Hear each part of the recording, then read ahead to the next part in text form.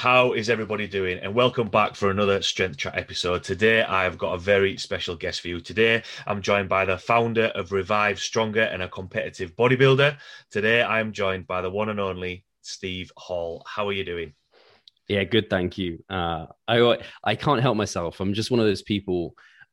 If whenever I get compliments and stuff, I could just end up smiling because I'm just like, oh man, it's so nice to hear people be so nice to like about me, and yeah, it's incredibly humbling as well. So yeah, I appreciate the invite and yeah, getting to talk a little bit. No worries at all. Thanks a lot for taking the time to jump on. And before we sort of dive into the podcast, especially having listened to your own podcast, what's it like being on the other end rather than being the host? So it's interesting. Because I had a podcast yesterday as well. That I was the guest. So it's kind of crazy to be invited on podcasts, seeing as like, I don't know, I'm used to being the one inviting. But I think it's actually less fatiguing being on my end versus the host's end, because when you're the host, and you'll know this, you're sitting there having to take everything in, think of questions. Oh, they're continuing. Oh, think of a new question. Oh, what was that other question? Oh, what did they just say there? And you're just like, your concentration has to be so there. Like, I think a lot of people just think the host just sits there and is just like, oh yeah, next question, let's go. But you have to really listen, and that's tiring. Whereas when you're the person talking, you can just like, I don't know, time just flies and you're just talking, and it's not so much of a stress. So I think I don't know which I prefer necessarily. Like it's great being a host, because I'm also, it may not come across like this, but I like listening and I like just not talking a ton anyway. So it's quite natural for me just to sit back and let someone go. So I like both ends. But yeah, the more I've done this, and I mean, podcasting for me is great because I have tried doing like seminars and presenting in front of people, and it scares the shit out of me. But if I'm just talking to someone like this, even if thousands of people could be hearing it, I don't get stressed out about that for some reason. It's fine. Yeah. Well, hopefully you can relax and have a little bit of a chat for the next hour or so. And yeah, it's interesting you say about that, because especially over this last year or so, I've used Zoom for the podcast, but then obviously through the gym, we've been using Zoom for online classes, and I find that really hard. I did find that really hard. I've not done as many online classes now, but when it's a one-on-one conversation, so when I've been having check-ins with online clients and that sort of stuff, I much prefer sort of the one-to-one chat rather than having a Zoom where there's like 30 odd people in there, because I always, especially when everyone's on mute, you find it quite hard to try and get a little bit of communication between everyone. But been a little bit of a weird year and a bit for everybody, but how have you been? What have you been up to? What's been happening in your world recently? So yeah, I mean, I remember it's crazy to think what the year has been, when the first kind of ideas about lockdowns coming in and all of that jazz. And I just, as anyone who's obsessed with lifting, and bodybuilders in particular, I think, are bad for this. I'd say that as a neurotic bodybuilder. As soon as I saw lockdowns coming in, I remember going on different websites and buying, like, I was early with the purchases I made. So thankfully I didn't end up spending tons, but you still spent quite a lot in terms of like accumulating stuff over time. So thankfully over the whole lockdown period that was there, I ended up having a semi-decent setup, which I think did a ton for my personal mental health, just because I know how stressed I get. Like, even deloading's kind of a little bit troublesome for me sometimes, and I want to get in there. So kind of making sure I had the equipment really helped. And I'm very lucky to have an understanding girlfriend and a spare bedroom to be able to put it in and be able to afford it financially. And yeah, I mean, like I said off air, like, I'm 9 floors up. So I was like, I didn't really even consider whether or not it was safe to have this much weight like up in this building, but it's a new build, it's fine. And then obviously there was the business concerns. And I mean, in many ways, I'm so thankful that I work online. And so really the only way I was impacted was, I don't have to walk to the gym anymore. I have to train from home, which kind of sucks. But in the kind of grand scheme of things, how bad really was that for me? It wasn't that bad. I had we lost about a few of our coaches, and me included, lost maybe a third of our clients from the get-go, just because it was like well, I mean, they wait a couple of weeks, the gyms still aren't opening. It could be ages, and then it did become ages. But we quickly kind of responded and recovered and filled up our roster and was as busy as ever within like a month. So it was initially a little bit scary, but as soon as I got gym equipment, as soon as it was like, oh, we're an online business, we can coach people who are in Sweden, and they never had a shutdown, so their gyms were open throughout. It became much less scary. The biggest things that I forget, I guess, that were probably negative, well, definitely negative things, was we were going to run a seminar with Eric Helms, Jad Feather, Mike Israetel, and Alberto Nunez. And that was going to be like our biggest seminar ever. We'd sold out like months before, like it was going to be totally epic. But obviously that got cancelled, and it's probably, we don't know, we're going to make a kind of a conclusion next month in May, whether or not it can go ahead this year. But I mean, it'll be 2022 then that it will have to go ahead if it can't go ahead this year, which kind of sucks. And then my contest prep. So I was looking to compete last year, and I kind of got to the point, I call it like my lower end settling point for like body fat, where the diet didn't bite yet. I was very lean for me. Like I'm a leaner individual anyway, in terms of I just settle at a leaner point.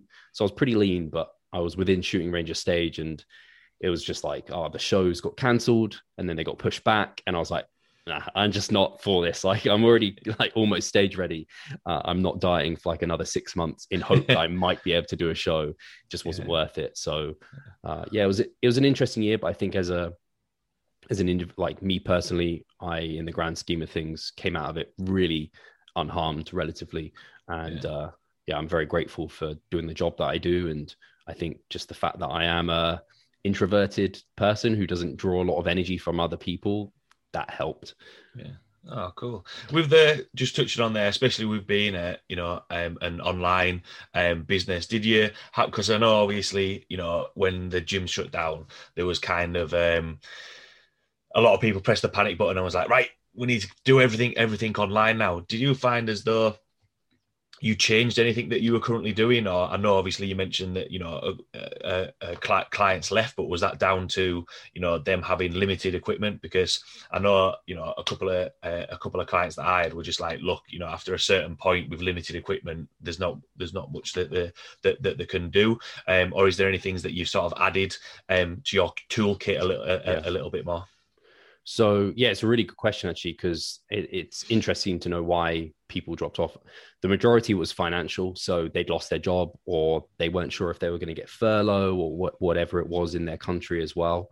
So that was just scary for them. They just were like, it's a luxury to have a coach, have a personal trainer, and it's something that some people couldn't always afford if they don't have a regular income, which I completely respect. So it's actually, you probably had it as well as a personal trainer, where some people were keeping you on and you weren't even sure of their situation and whether or not they could justify it or afford it fully, but they felt bad for like letting you go. And so it was, not a comfortable time actually financially for a lot of people. So that was the main reason. But like you said, some people are like, if I haven't got a gym, what can I do? And that's the kind of toolkit lesson that, as a good coach, I think a lot of good coaches came out of this lockdown period, like with more respect from their clients and also more respect for themselves, in that you can create a stimulus, like especially for bodybuilding, but even like you said, you do powerlifting, but it doesn't mean that you have to push strength at that time. It could be a great opportunity to work on other things that are going to help your powerlifting in future. And hypertrophy is such a kind of forgiving outcome, in that we don't have to train within, like for strength, you have to have a certain amount of weight. Otherwise you're not going to be able to train strength. Like it's just so specific to that.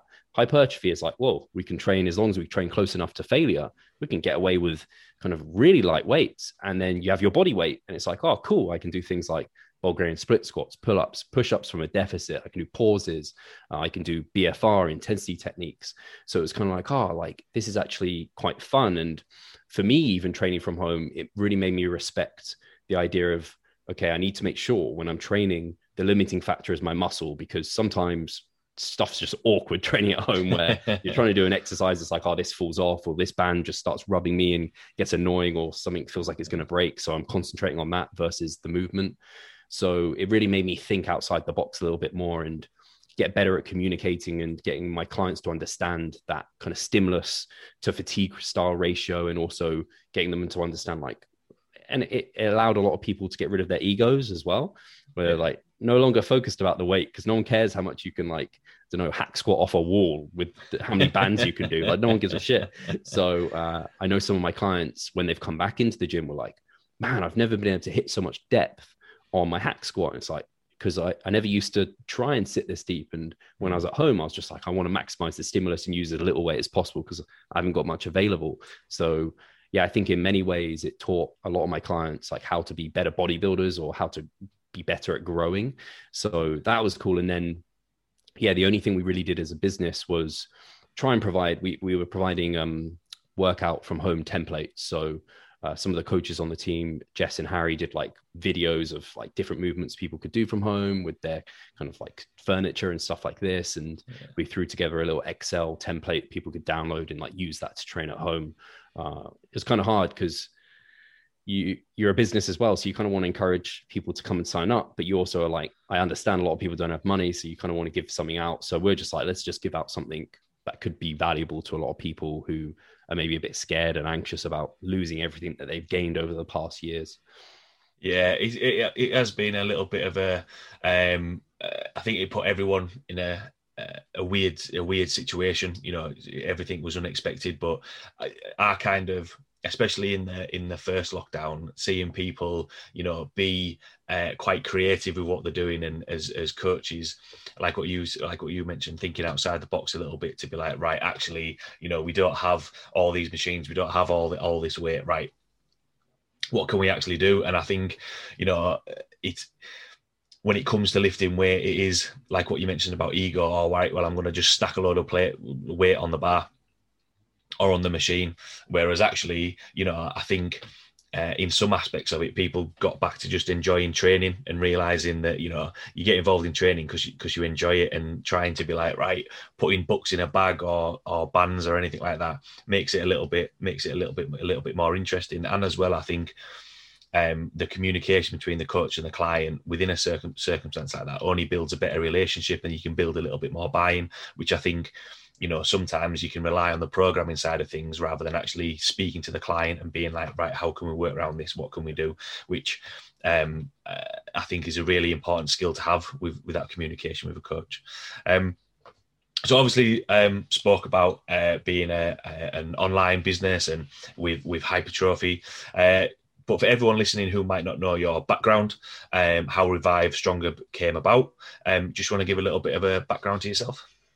For sure. So, yeah, I guess the way, for me personally, I'd never been into like particularly like bodybuilding. I didn't do, yeah, I guess when I was younger, it wasn't like something, I didn't know this is what I wanted to be, not at all.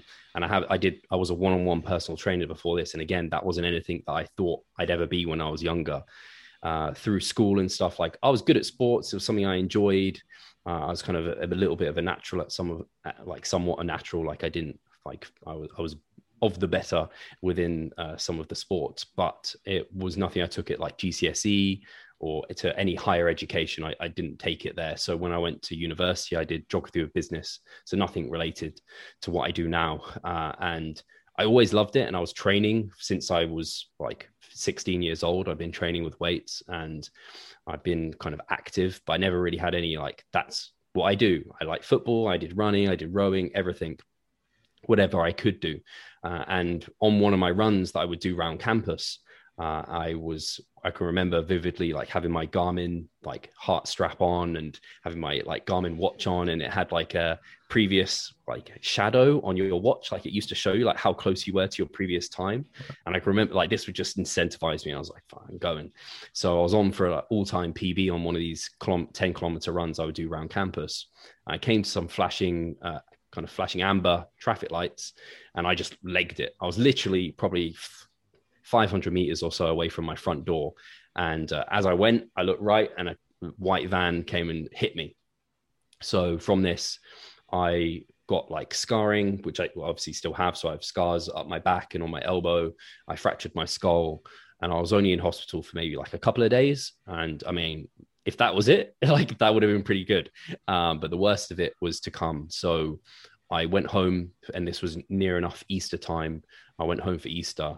And then it was, we actually had like our family over, and I just remember being like, I can't talk to anyone. And I was just like, I went to my room and I was just like, just don't feel well. And I was just like violently sick. I was like having like a panic attack, and just like, I just remember flashing like lights and just being in it, just scared. I think at that time, didn't know what was happening. So my parents took me to A&E, and I stayed in hospital for about a month because they found that I had low sodium levels, which I think is like hypoatremia is what it's kind of called. And they were just monitoring me, and I was in a hospital for a month, because if you have low sodium levels, you can essentially have a fit at any time, because electrolyte balance is super important for the human body, and my body just couldn't regulate it. I always joke that I was like a camel, just like holding on to every little bit of water I could, like for whatever reason. So they think my hypothalamus was bruised, which is obviously just a regulator of a lot of hormones and different things within the body. So I was on medication for that to kind of regulate my electrolytes for a long time after that. And I can remember, I vividly remember filling up innocent smoothie bottles, which are 250 mils, these tiny things. And I was like, fill that up to the top. That's all the fluid, fluid I could have for the day, apart from obviously eating food. But I couldn't have like milk on my cereal. I wasn't having that. I wasn't having soup. I remember eating watermelon once, and I was like violently ill that evening. It was just like, man, like I have to be really careful. So it was a really hard time. It was like, it's been the worst part of my life to date, was the recovery from that, because not only was I struggling to feel well, I couldn't concentrate properly. I didn't have good energy levels, and I was used to being this fit, like healthy guy who was like good at sports, like, and a smart person. My brain wasn't functioning properly, and my body wasn't either. So it was, really tough recovering from that. And during that recovery process, I lost a lot of the muscle. I said I was training since I was 16. I had the accident at 20. So I'd lost all the newbie gains in hospital. I came out like super skinny person. And I was on a fluid restriction. So I wasn't going out partying with people. So I ended up just kind of really isolating myself. I already said I was introverted, and I was kind of a shy individual. I was also bullied at school, which never helps. Like all these things, like I just went into my shell. Especially after the accident, I didn't feel confident enough to go and do stuff. So bodybuilding's great, because all you need is you, and you can go to the gym, do it in your own time, be on your own. And that's what I would do. And I remember going on like this fitness forum, and they were kind of advising me to go on this bulking diet. Like I was a hard gainer apparently. And I just was eating like tons. I remember I was on like 350 grams of protein, and this was me at like under 150 pounds, like eating double my body weight in protein. So I gained a ton of weight, lots of muscle as well, but got like not in a good position. And then I just started educating myself more and more. And I just started falling in love with the process of bodybuilding. And what it allowed me to do, and what I tried to describe where there was kind of feeling that sense of out of control, and bodybuilding allowed me to feel in control. It's like, I do this in the gym, I do this with my nutrition, I get this outcome. And I was like, that's fucking cool. And I was kind of just fascinated by it. So then in 2014, I simultaneously decided I'm going to compete in natural bodybuilding, and I'm going to become a one-on-one personal trainer. I self-educated on the weekends as I was working like an office job in London. And it was like, I'm either going to become a merchandiser for this kind of company, or I'm going to follow my dreams and my passion, which is kind of becoming a personal trainer. So I did that together.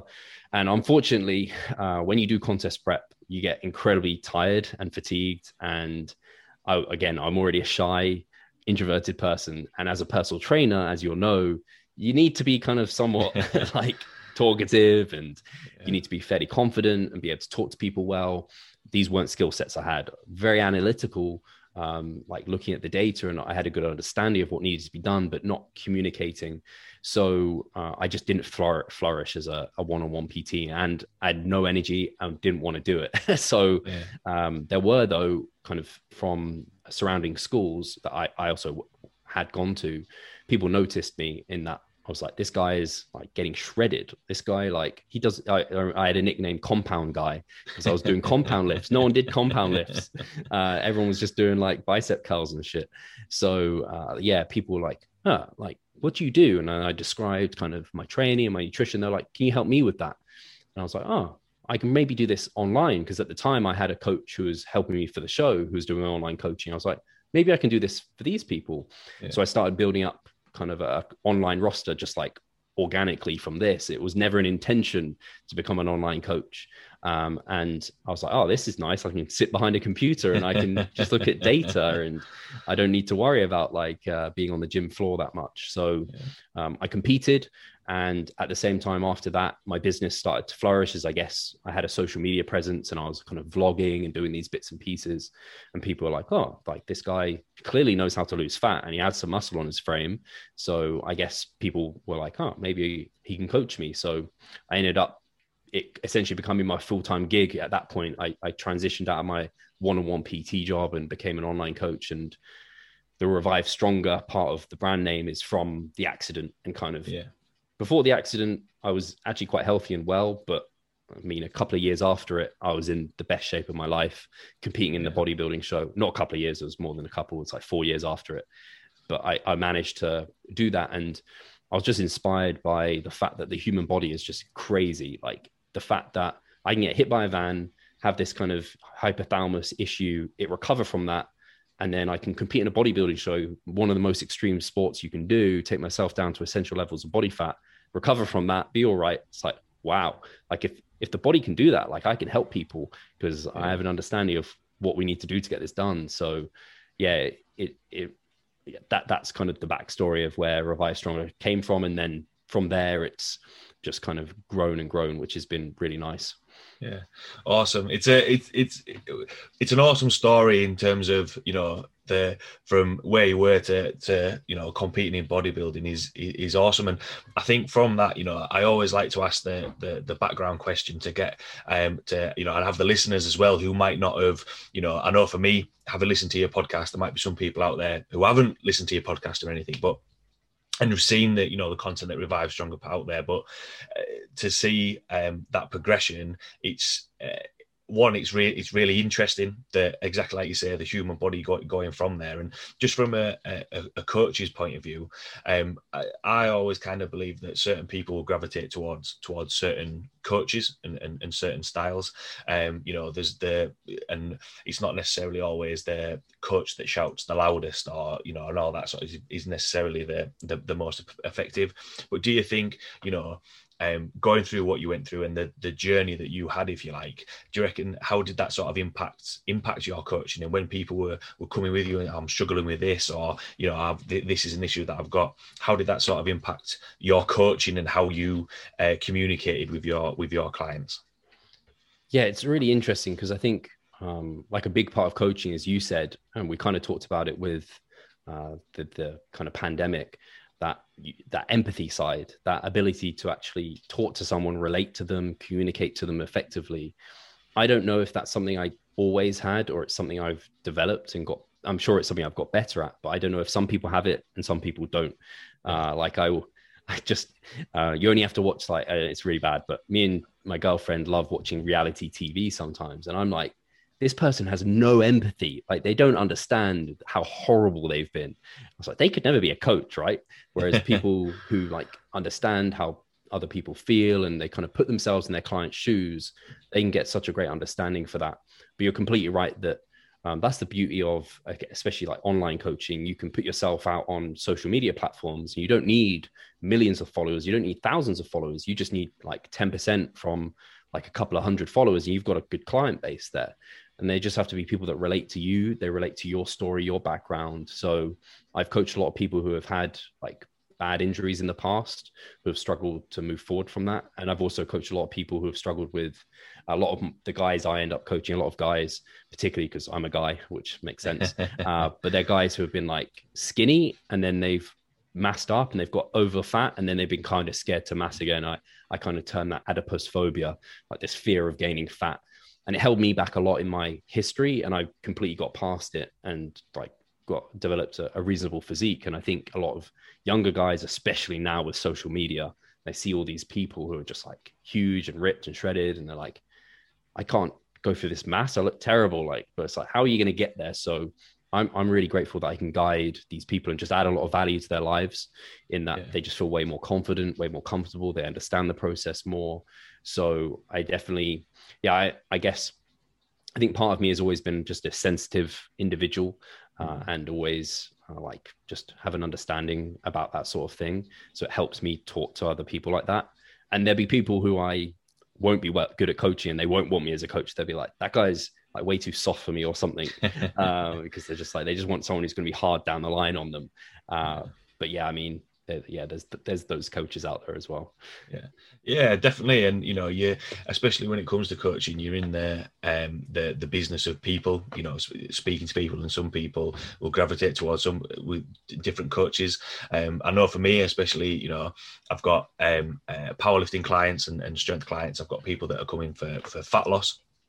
Some guys that are coming who just want to put on a little bit of muscle, and sometimes, when I'm putting the calibrated plates back or the powerlifting bars back, sometimes it's you can get a different impression of some people. Whereas actually, we said it, you mentioned it a little bit at the start about just being like listening to what they're saying, being able to communicate a little bit more, and having that understanding, because essentially as a coach you're there to help people. And one of the key words I thought was good there is value, giving them something they need to increase their confidence, because sometimes it can be quite nerve-wracking, or people can be unsure if they've especially with social media, seeing people putting muscle on and then being like, right, well, what am I doing wrong?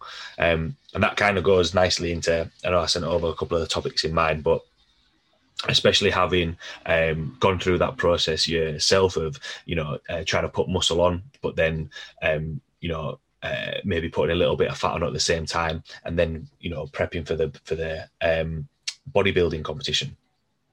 The benefits of using science, but then actual real world, the bro science, if you like, of on the gym floor. How have you found balancing that, and where do sometimes people go wrong in terms of picking and choosing what they want to listen to when it comes to the science or the in the gym experience, if that kind of makes sense?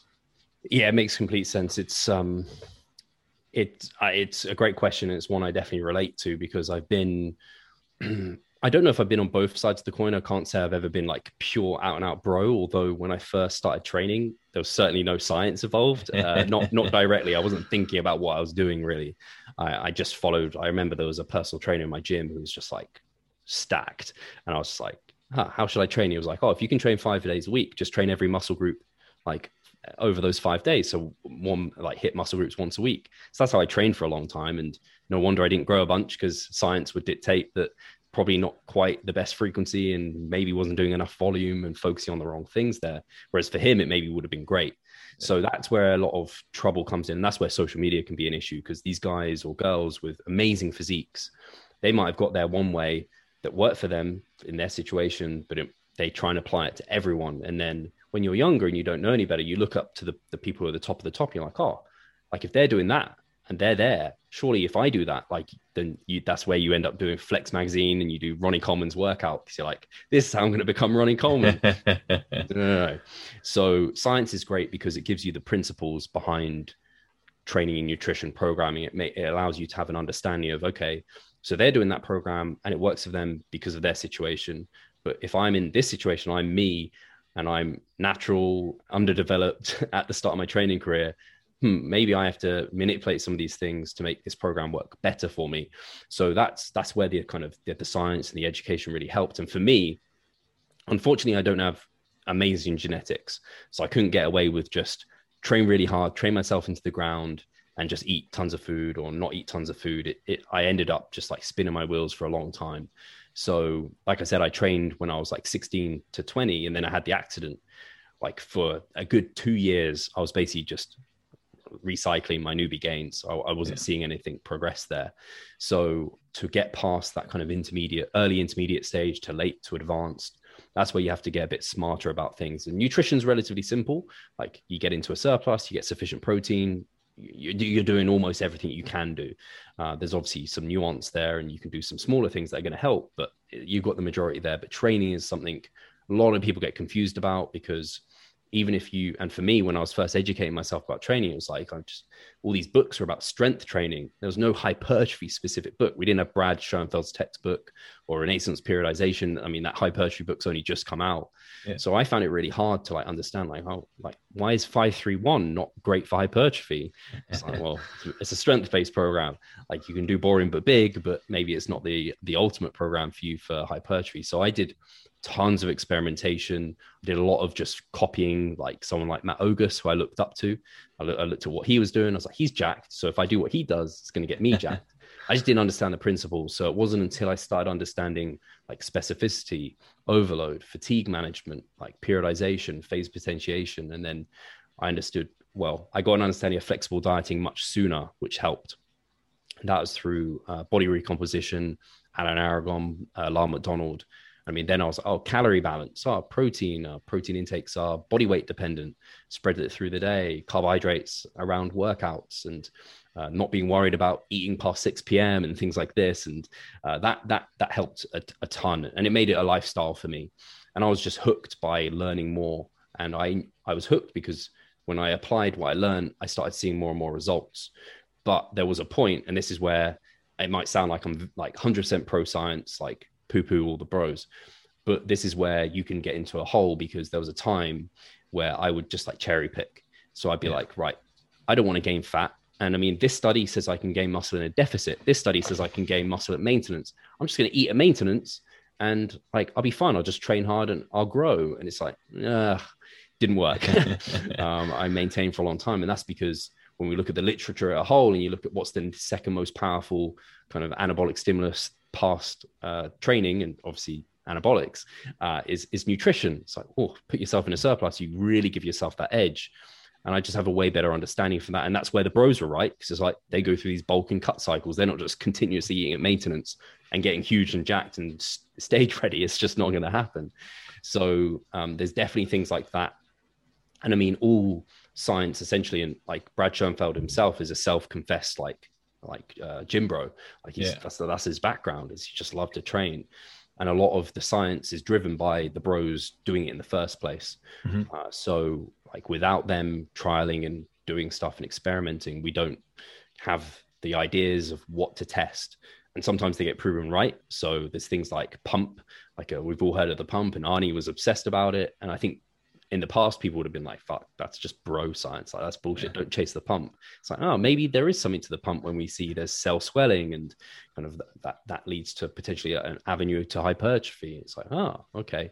And yeah, it's interesting. So science is just like giving us and Brad says this really well, where science just gives us like the starting point. If we don't have science, where do we start? Like it's the best form of evidence we've got. If we look at the literature, let's start with that and then apply it, see where it leads us. And then, okay, this is working, this isn't working, let's go with that. So I think it's really important. And I mean, and I'm sure it's the same for you, Stephen, when you have a new client and they give you like no background data or very limited or whatever, it's like, right, we'll start with this because this is what kind of the science says on average is going to work for most people. And then after a few weeks, you're like, oh, okay, we can tweak this to make it a bit better.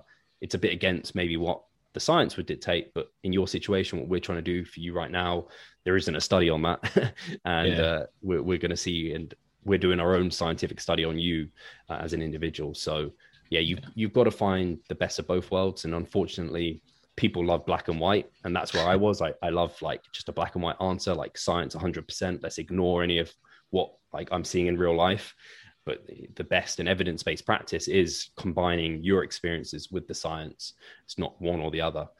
Yeah, absolutely. I quite like the way you worded that there. Then we're doing a study and an experiment on that one person, because sometimes when people come in, oh well, I kind of want to achieve this, kind of want to do that, and then it's like, right, having a little bit of a background of what they've done and having that baseline, exactly with the research saying, right, on average, this study, right, if we do the X, Y, and Z, we're going to be heading sort of the right direction.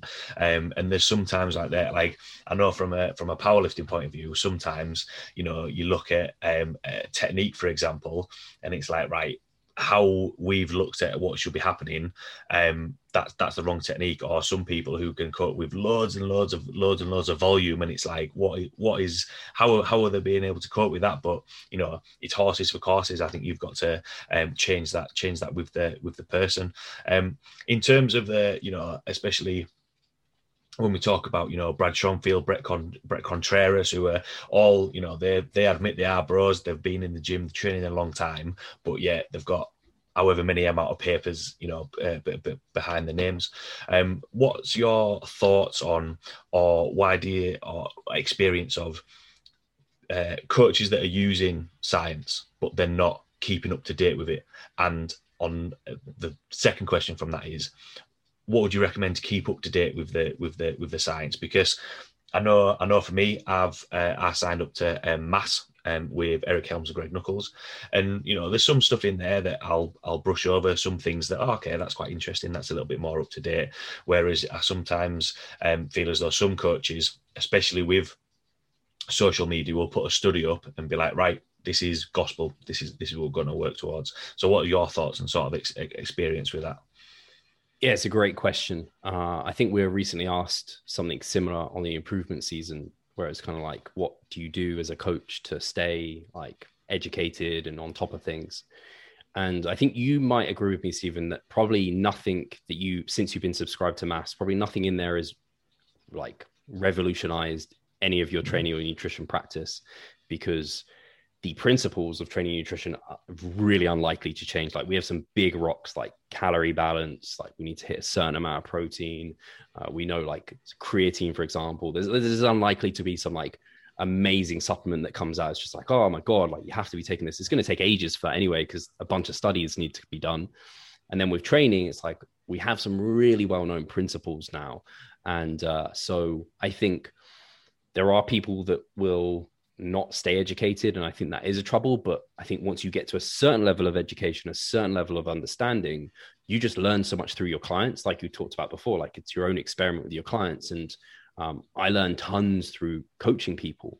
I think it's really great at the early start of your coaching career, the first few years when you haven't got so many clients, so you've got tons of time, invest into podcasts, into certifications, reading books, get that baseline of knowledge, apply it on yourself, learn.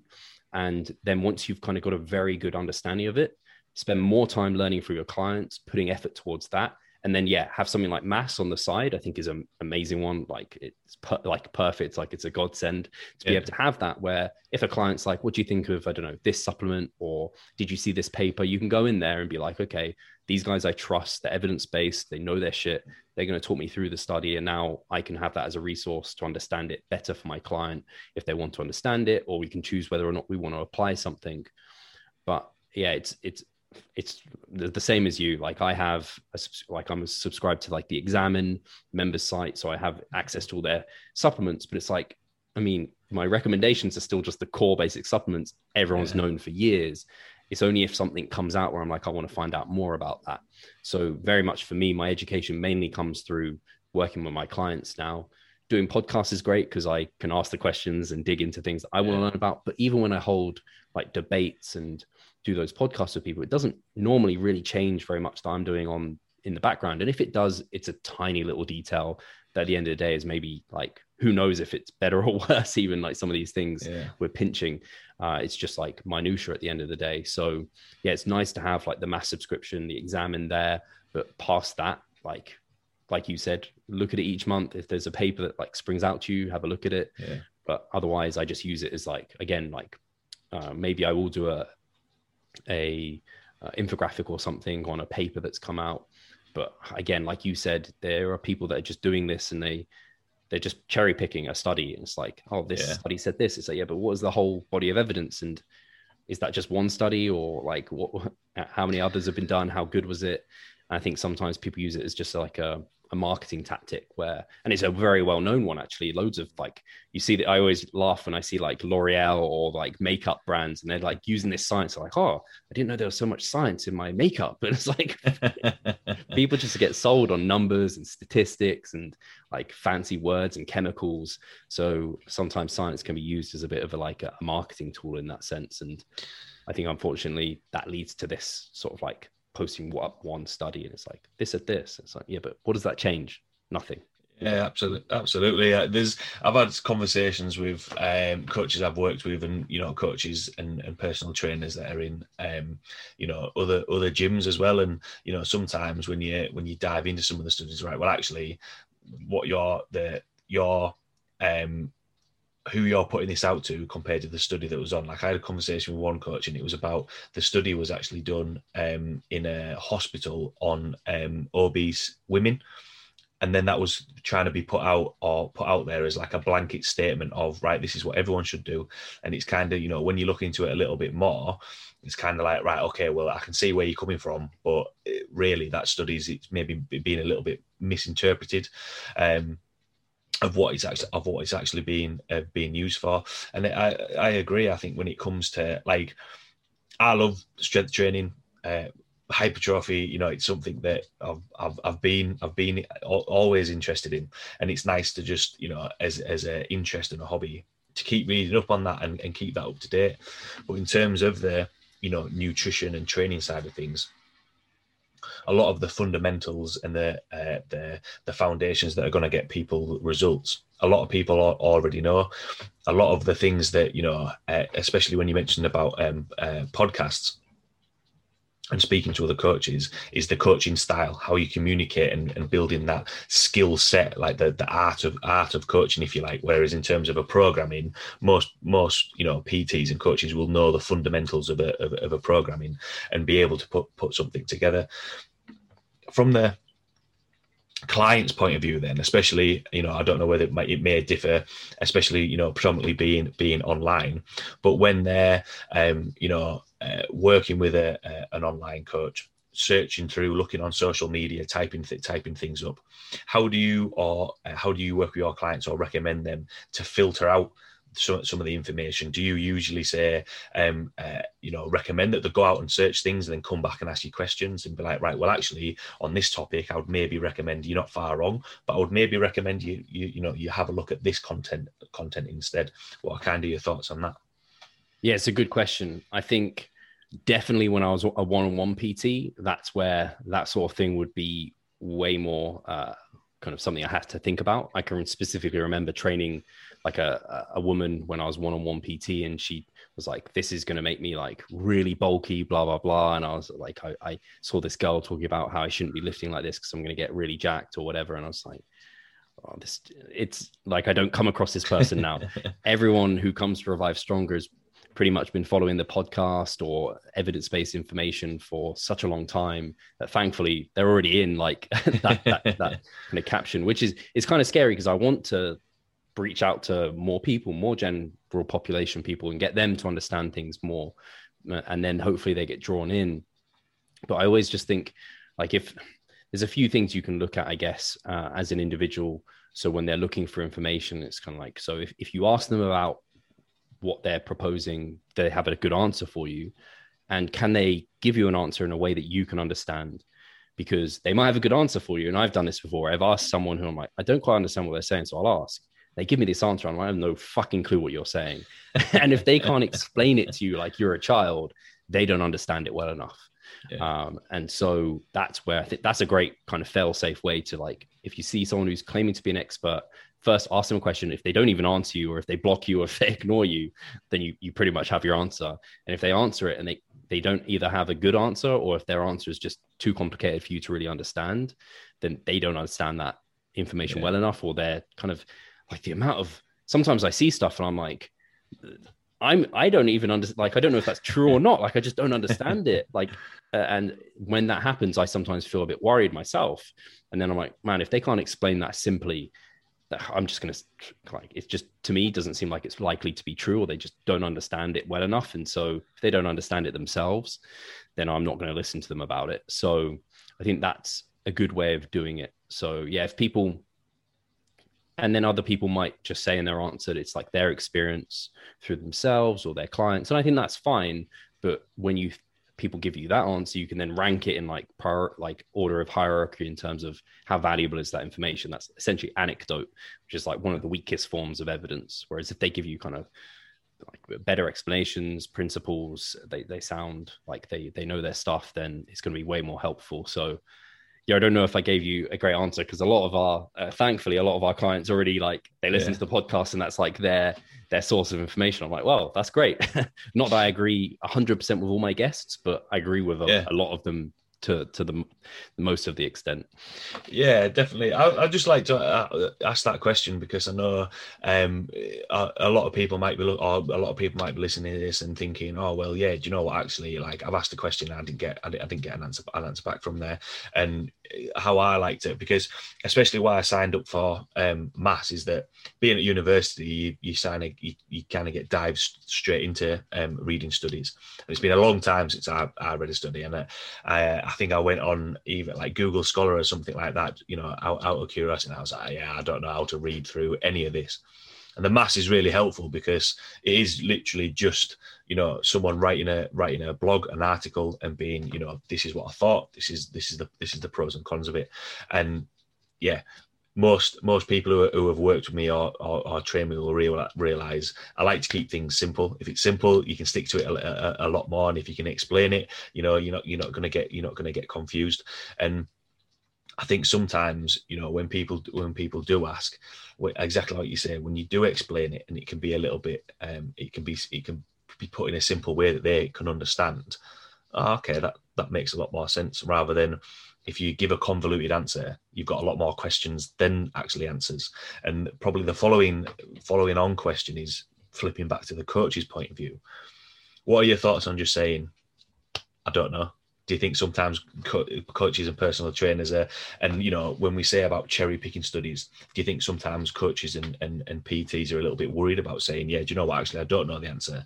I don't have any experience of that, but I'm going to go find out for you. And, you know, let's try it. Going back to that analogy of, right, we're going to do an experiment on you as a client and see what's going to work best for you. Yeah, I think that's great and an absolute must, because I've been there where I wanted to have all the answers, and the more you know, the more you realize you don't know. And you said it really well, where you're not a researcher. To be a researcher, you need to be like in the field for a long time, have a certain level of education, understand how to read studies, understand like what certain words even mean and what certain measurement things and statistics. And it's like, I can't do that. I couldn't be the best coach. I can be to also do that at the side. Like, it's too many hats to kind of juggle. Yeah. We're coaches. That's the best we do. We're practitioners. So what we can do best is, okay, look at the researchers. What are they telling us? Oh, maybe as a practitioner, now I can implement that in a better way than they can. And that's where we can really help, like you said, dumb things down a little bit. I like analogies. That makes it really simple for a lot of people. Yeah. Because we're only like a step above our clients, really. We have a bit more experience and education, and so we can help them in that way. And then there will be things that I've definitely had it where people will ask me, and I'm like, that's out of my scope, or I really don't know. And like you said, it's great if you can say, I don't know, but I'm going to try and find out for you. And sometimes you can't find out, and you it's better to be honest than try and give someone false information that might harm them. And normally, if there's something, and I'm sure this is the same for you, Stephen, if it's something you don't know, then it's probably not something that matters a whole lot. Yeah. Like, it's normally stuff that's just like, or you can refer out. So I've definitely had people who have maybe had like little injuries, or they might, I don't know, there might be some blood work they've got and something looks a bit off. And I'm like, that's out of my scope of practice. I'd be doing you a disservice if I tried to diagnose that or give you kind of information, because I'd just be like Googling it. And like, you can do that. So like, we have a physio on our team now, which is great. So I can refer people out to actually have a consult with our physio. Or if people are, I don't know, interested in like anabolics or something, I'm like, fuck, I'm clueless. Talk to Broderick Chavez. He knows way more than I do. Like, I don't want to deal with that. Or blood work, like your doctor, like, please talk to your doctor, your GP, because they're the person who's best educated to be able to help you in that situation. So for sure, like, saying I don't know is a really good answer in a lot of cases. Yeah, I think as well with that, especially being able to refer out, is it comes across as being an air of professionalism, and actually realizing that, look, I'm here as a coach to get you to X, Y, and Z and achieve this, but I'm not here to be able to diagnose this or be able to help there. I'm still here. You know, I've had it before where people have had injuries and I've worked with their physio and referred to them, and it's good not to, you know, step on their toes. And I think that's sometimes a better service and better value for the client, rather than trying to be a jack of all trades and actually doing more harm than good. With that in mind, in terms of when you're working with clients and being like, right, actually, you know, this is the chunk of time that we're going to work towards. And you know, the whole thought of, right, we need to trust the process. You know, it's going to take time. It's not going to happen. I've done 3 sessions. Right, why aren't I shredded? I've literally trained every day this week. Why I've done everything that you've asked in terms of food. Why aren't I shredded? What's your sort of process in terms of buy-in, in terms of allowing the clients to be like, look, it is going to take time. It's not going to happen overnight. And you know, if there are any red flags in terms of, right, actually, do we need to change things around, or do we need to adjust as we go? Great question. And it's a tricky one when you have people like that. And I guess our first step of trying to flag this is in our application form for our online coaching. We have, I can't remember what the actual question is, but essentially for one of the answers, they can say they get frustrated when they don't see results quickly. And so that's already a red flag, because you're like, this is that person that jumps to like bulking to cutting to like this program to this program and this machine to this machine and whatever it is. So a lot of the time that's what it ends up being. So I try and talk through that within the consultation and just get an understanding of, give them realistic expectations. So I might ask, like, what are you looking to achieve? Okay, this is like a reasonable timeline that I think you can probably achieve that. And they might say stuff that I'm like, you're not going to gain this much muscle or whatever in that time window. Or and sometimes they ask, and you probably had this as well, Stephen, whether they'll ask you kind of, can I gain this much? Like, how much muscle am I going to gain in this time? And you're like, oh, I don't fucking know. Like, in theory, maybe you can gain this much if you do this, but you could gain more than this. It could be less than this. Like, let's put our best effort in. Let's do what we know works. And then manipulate that over time, and you'll be putting your best effort in and you'll get the best outcome you can possibly get. And that's what I like people to focus on, is rather than looking at that outcome goal all the time, let's look at kind of the internal processes and the step-by-step goals that we need to get done each day to eventually hit that outcome goal. So it is about like ticking those boxes of like, okay, let's make sure you're getting your protein, let's get your calories, let's get your training in, steps, whatever it needs to be, week to week. And if you keep doing that consistently, that's what's going to bring you that outcome. So I like to get people to focus on those process orientated goals. That's what it's called. That's what I was looking for. So that they can then enjoy that as well. And it can start being a lifestyle, and they can get carried away with the process, so that eventually, like 6 months down the line, they're like, oh, I've been like, they've just been milling away at it, enjoying it. And then they like look at themselves, or like they hit a lift and like, oh shit, when I compare that back to 6 months ago, like it's way improved.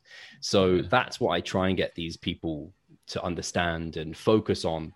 And it comes from, again, just an understanding of like, how long do these things theoretically take? What's a realistic outcome to have? Sometimes I ask, especially for people who are a little bit more gen pop and they haven't been following us that long. They don't maybe understand these things as well and how long they take. I just ask for like a photo of who they're looking to like look like eventually. Yeah. And that just gives me an awareness of, okay, first of all, how realistic are they? Like if they're putting Ronnie Coleman down, I'm just like, oh shit, man, we need to have a talk here. Or if they're putting like, I don't know, Matt Ogus or their favorite influencer or whatever. It's like, oh, okay, like this person's actually natural. And like they've been training for a decade. You've been training for 2 years. Like, so you can start selling it to them that way. Like, okay, like that's where you want to be. If we want to get there, like we need to focus on all this stuff, and let's focus on enjoying this stuff, getting the best outcome, and hopefully we'll eventually kind of get there. But there will be weeks, and the thing you said there in terms of like, I've done everything right this week. Why? And it's often like the scale weight hasn't come down, or I don't look any different. And that's where as a coach, like it's kind of upsetting sometimes, because you want your clients every week to feel like they've achieved something. And then you just have to, as a coach, decide like, do we need to make an adjustment? Or are they on track and we just haven't seen the outcome yet because of whatever reason? So then that's when you look into like, okay, have they actually been adherent to their calories? Have they done what they said they've done? And that's where you have to initially get their buy-in and trust and build that rapport, so that they can be honest with you. Because I have very rarely now do I get it, but I have had clients who have like lied to me for a few weeks.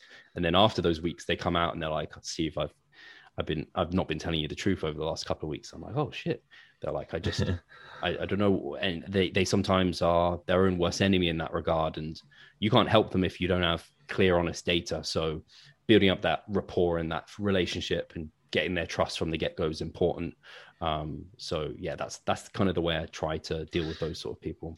Yeah, definitely. I think as well with that, sometimes it's a process that you've got to go through that actually they maybe don't tell you everything at first, especially if you're potentially the first coach that they've worked with, and sometimes you need, and then it gets to that point where you have that conversation of like, look, the more honest you are with me, the more accurately I can help there, and go on. And then it is that of conversation of, all right, well, now we know why the weight isn't going down on the scale. Now we know we're not going on there. And I actually had a conversation about that this morning in some of my check-ins, and it was a case of I didn't tell you about this food or stuff like that. And it's like, right, well, now I know that makes a lot more sense.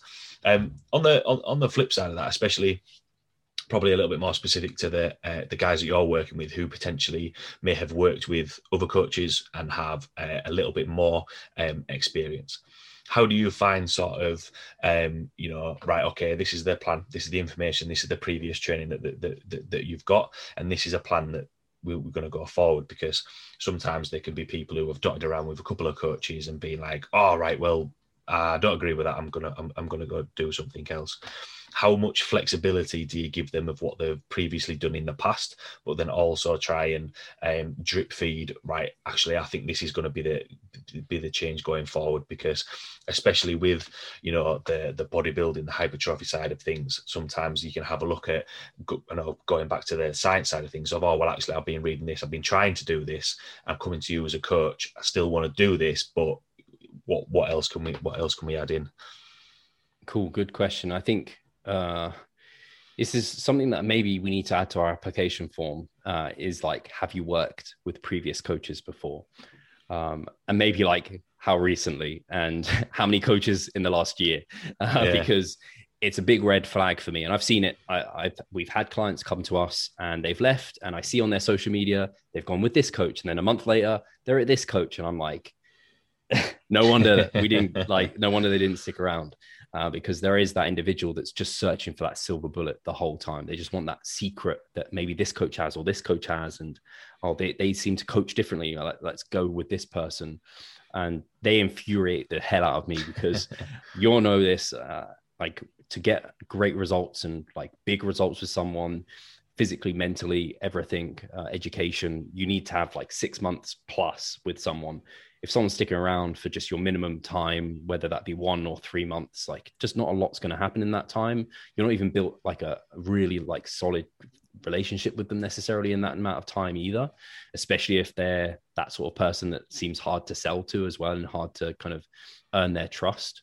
So it's always a red flag when I hear of someone having several coaches, especially recently, because I'm just like, what are you looking for? Because and especially if I know any of the other coaches, I'm just like, I know they're a good coach. I know they're going to have been doing things where you will have been getting results. Like, was it their personality? Was there something that didn't click? Fine, if it's personality, whatever, that's fine. But often they're just looking for that secret that someone else has. And oftentimes they'll just be disappointed, because a lot of good coaches use the same fundamental principles. There's just like little programming tweaks that maybe that are a bit different. But I certainly have, and normally in the consultation, I'll kind of talk them through, what does your nutrition look like? How do you normally program that? And then I'll describe kind of what my process is. Normally nutrition is like very simple. It's unbelievable how many people now do like MyFitnessPal, flexible dieting, that sort of approach. Sometimes they want to do like intermittent fasting or have like higher calorie days, lower calorie days, where maybe I wouldn't. But that's where I'm flexible enough to be like, yeah, that still ticks off the principles of protein, calorie balance, or you're prioritizing carbs around your training. I think it might not be quite optimal, but if that suits you, that's totally cool. That's awesome. That's great. Training is where maybe it diverges a little bit more, where people have like more extreme differences with their programming. And again, I just explain like, do you know relative intensity? Have you used RAR before? Are you looking to learn about like volume landmarks? That's kind of how I like to approach things. Yeah. And most people like are signing up because they want to do that, and they already know that's kind of the approach that I'm going to be taking with them. And other people, we might start with that and they're like, you know what, I wanted to try this, but it's just not working. So then we're kind of trying to find a middle ground where I'm like, I don't want you to just like, I don't know, they want to train to failure, super low volume. And I'm like, maybe I think you're going to struggle to see the best results with that method. Can we find a middle ground where maybe we start closer to failure with less volume, and then we eventually hit failure for like a couple of weeks? Just kind of try and find a middle ground with someone, so we find the kind of the best for them, because I think some people have like preferences that are just way far away from what they need. And then other people, and a lot of people I coach, thankfully, are just like, they make their needs their preferences. They make their preferences their needs. So, and that's what I always like to say is like, anything that I need to do, I want that to be my preference, because results are my preference. That's the main thing I'm after. But other people, I have to kind of just make small tweaks. And as, like I said, as long as it fits with the overall principles of like training, nutrition and everything, and I'm happy and comfortable with what they're doing, then I'll do it. It's very rarely that someone's going to do something like so extreme where I'm just like, nah. The only time I've literally turned clients down is I've only had it where they're female and maybe they haven't got their menstrual cycle, they're not in a healthy position and they want to compete. And I'm just like, I'm not willing to make your health worse than where it is now. So that's really the only situation I've got into. Yeah, I think it kind of goes back to the first topic that we're having, whereas because when you mentioned there about the application, when someone's coming to working with you, gathering that information and being like, right, well, actually, you've especially if they've worked with a coach before, you've done this, right? So that means I'm going to pick this out of the science world, if you like, and then meeting them in the middle and having that art of coaching and communication to develop from there. And I think sometimes it was interesting saying there about people trying to find that secret ingredient from different coaches. I know for me, until I started working with the coach that I'm working with, you do try other things and see what fits, and that's not necessarily a bad thing. But I think that's only got a limited shelf life before actually you're spinning your wheels and realizing that actually you're dotting around programs and coaches that much that, at some point something will have to click to be like, oh yeah, actually, do you know what? They've all said the same. They've all said the same thing. It's the same principles. It's just being able to stick to it. And the longer that you stick to something for, then you're going to be able to have the option to try different things once sort of that foundation has been made. So yeah, it's an interesting topic to chat about, because from a client's point of view, I think people are like, right, well, how long they want an answer of, right, I want this in 10 weeks because they've seen a program, they've seen something on Instagram. That guy got shredded in 10 weeks and I want to do that. But then from a coach's point of view, I think they're thinking, right, actually from a fundamental point of view, we need to do this. But then also, like what you mentioned, they want results with the clients. And I think, being able to compromise that by changing, sometimes as a coach, you're setting yourself back a little bit rather than trusting your own process to allow them to get there. So quite a few topics covered there, but the last question that I like to ask from everything that we've chatted about, for everyone listening, what would be your take-home points or words of wisdom? Oh wow. So yeah, I guess a lot of it has been talking about kind of coaching and getting the most from clients in that sense. And I think for me, it all boils down to, like, you don't have to be the smartest, most educated coach. That's not what makes a coach. Being able to communicate effectively, and this comes from a client as well, like communicate with one another effectively, be open and honest, and talk things through, that's kind of the hallmark of coaching. And as a coach, you want to build your clients up, but be honest with them and like tell them how it is. And then as a client, you also, if you have questions, expect them to be answered and kind of have those answers there. Don't just like sign up with a coach and expect them to have the silver bullet. Ask them, kind of question them, understand the process. And likewise, as a coach to your client, like make sure that they feel like they can trust you and build that rapport. So yeah, I'd say communication is just like the hallmark of effective coaching. Yeah, absolutely. And, we touched on it a little bit at the start that communication doesn't have to be shouting across the gym or screaming in the face saying put more weight on. Don't get me wrong, I've seen coaches like that in the gym, but equally, there's other coaches, and myself included, that'll just have a regular volume conversation with people. And I think that's one of the big things that I think sometimes can be misinterpreted, that actually, you need to be speak to the client on their level or where they're at. And equally, I've had clients who they come into the gym and they're bouncing, and then they sort of pass that energy on to you, and then you started being a little bit more energetic. But yeah, I think communication is really important. So yeah, thanks a lot for taking the time to jump on, Steve. But if anyone's got any questions about what we've chatted about today, want to check out your podcast or get involved in some coaching with you, where can they find you or reach out to you? Yeah, thank you for having me on. It's been a good chat. Hopefully there's some take homes for some people listening. So yeah, revivestronger.com is our website. So they can find the podcast on there. They can find our member site, coaching, all of that stuff. If people want to reach out to me personally, I'm most active on Instagram. So I'm just Revive Stronger. And yeah, thank you. Cheers. Awesome. No worries at all. Thanks a lot for taking the time to jump on. Thanks a lot to everybody listening, and I will see you all next week.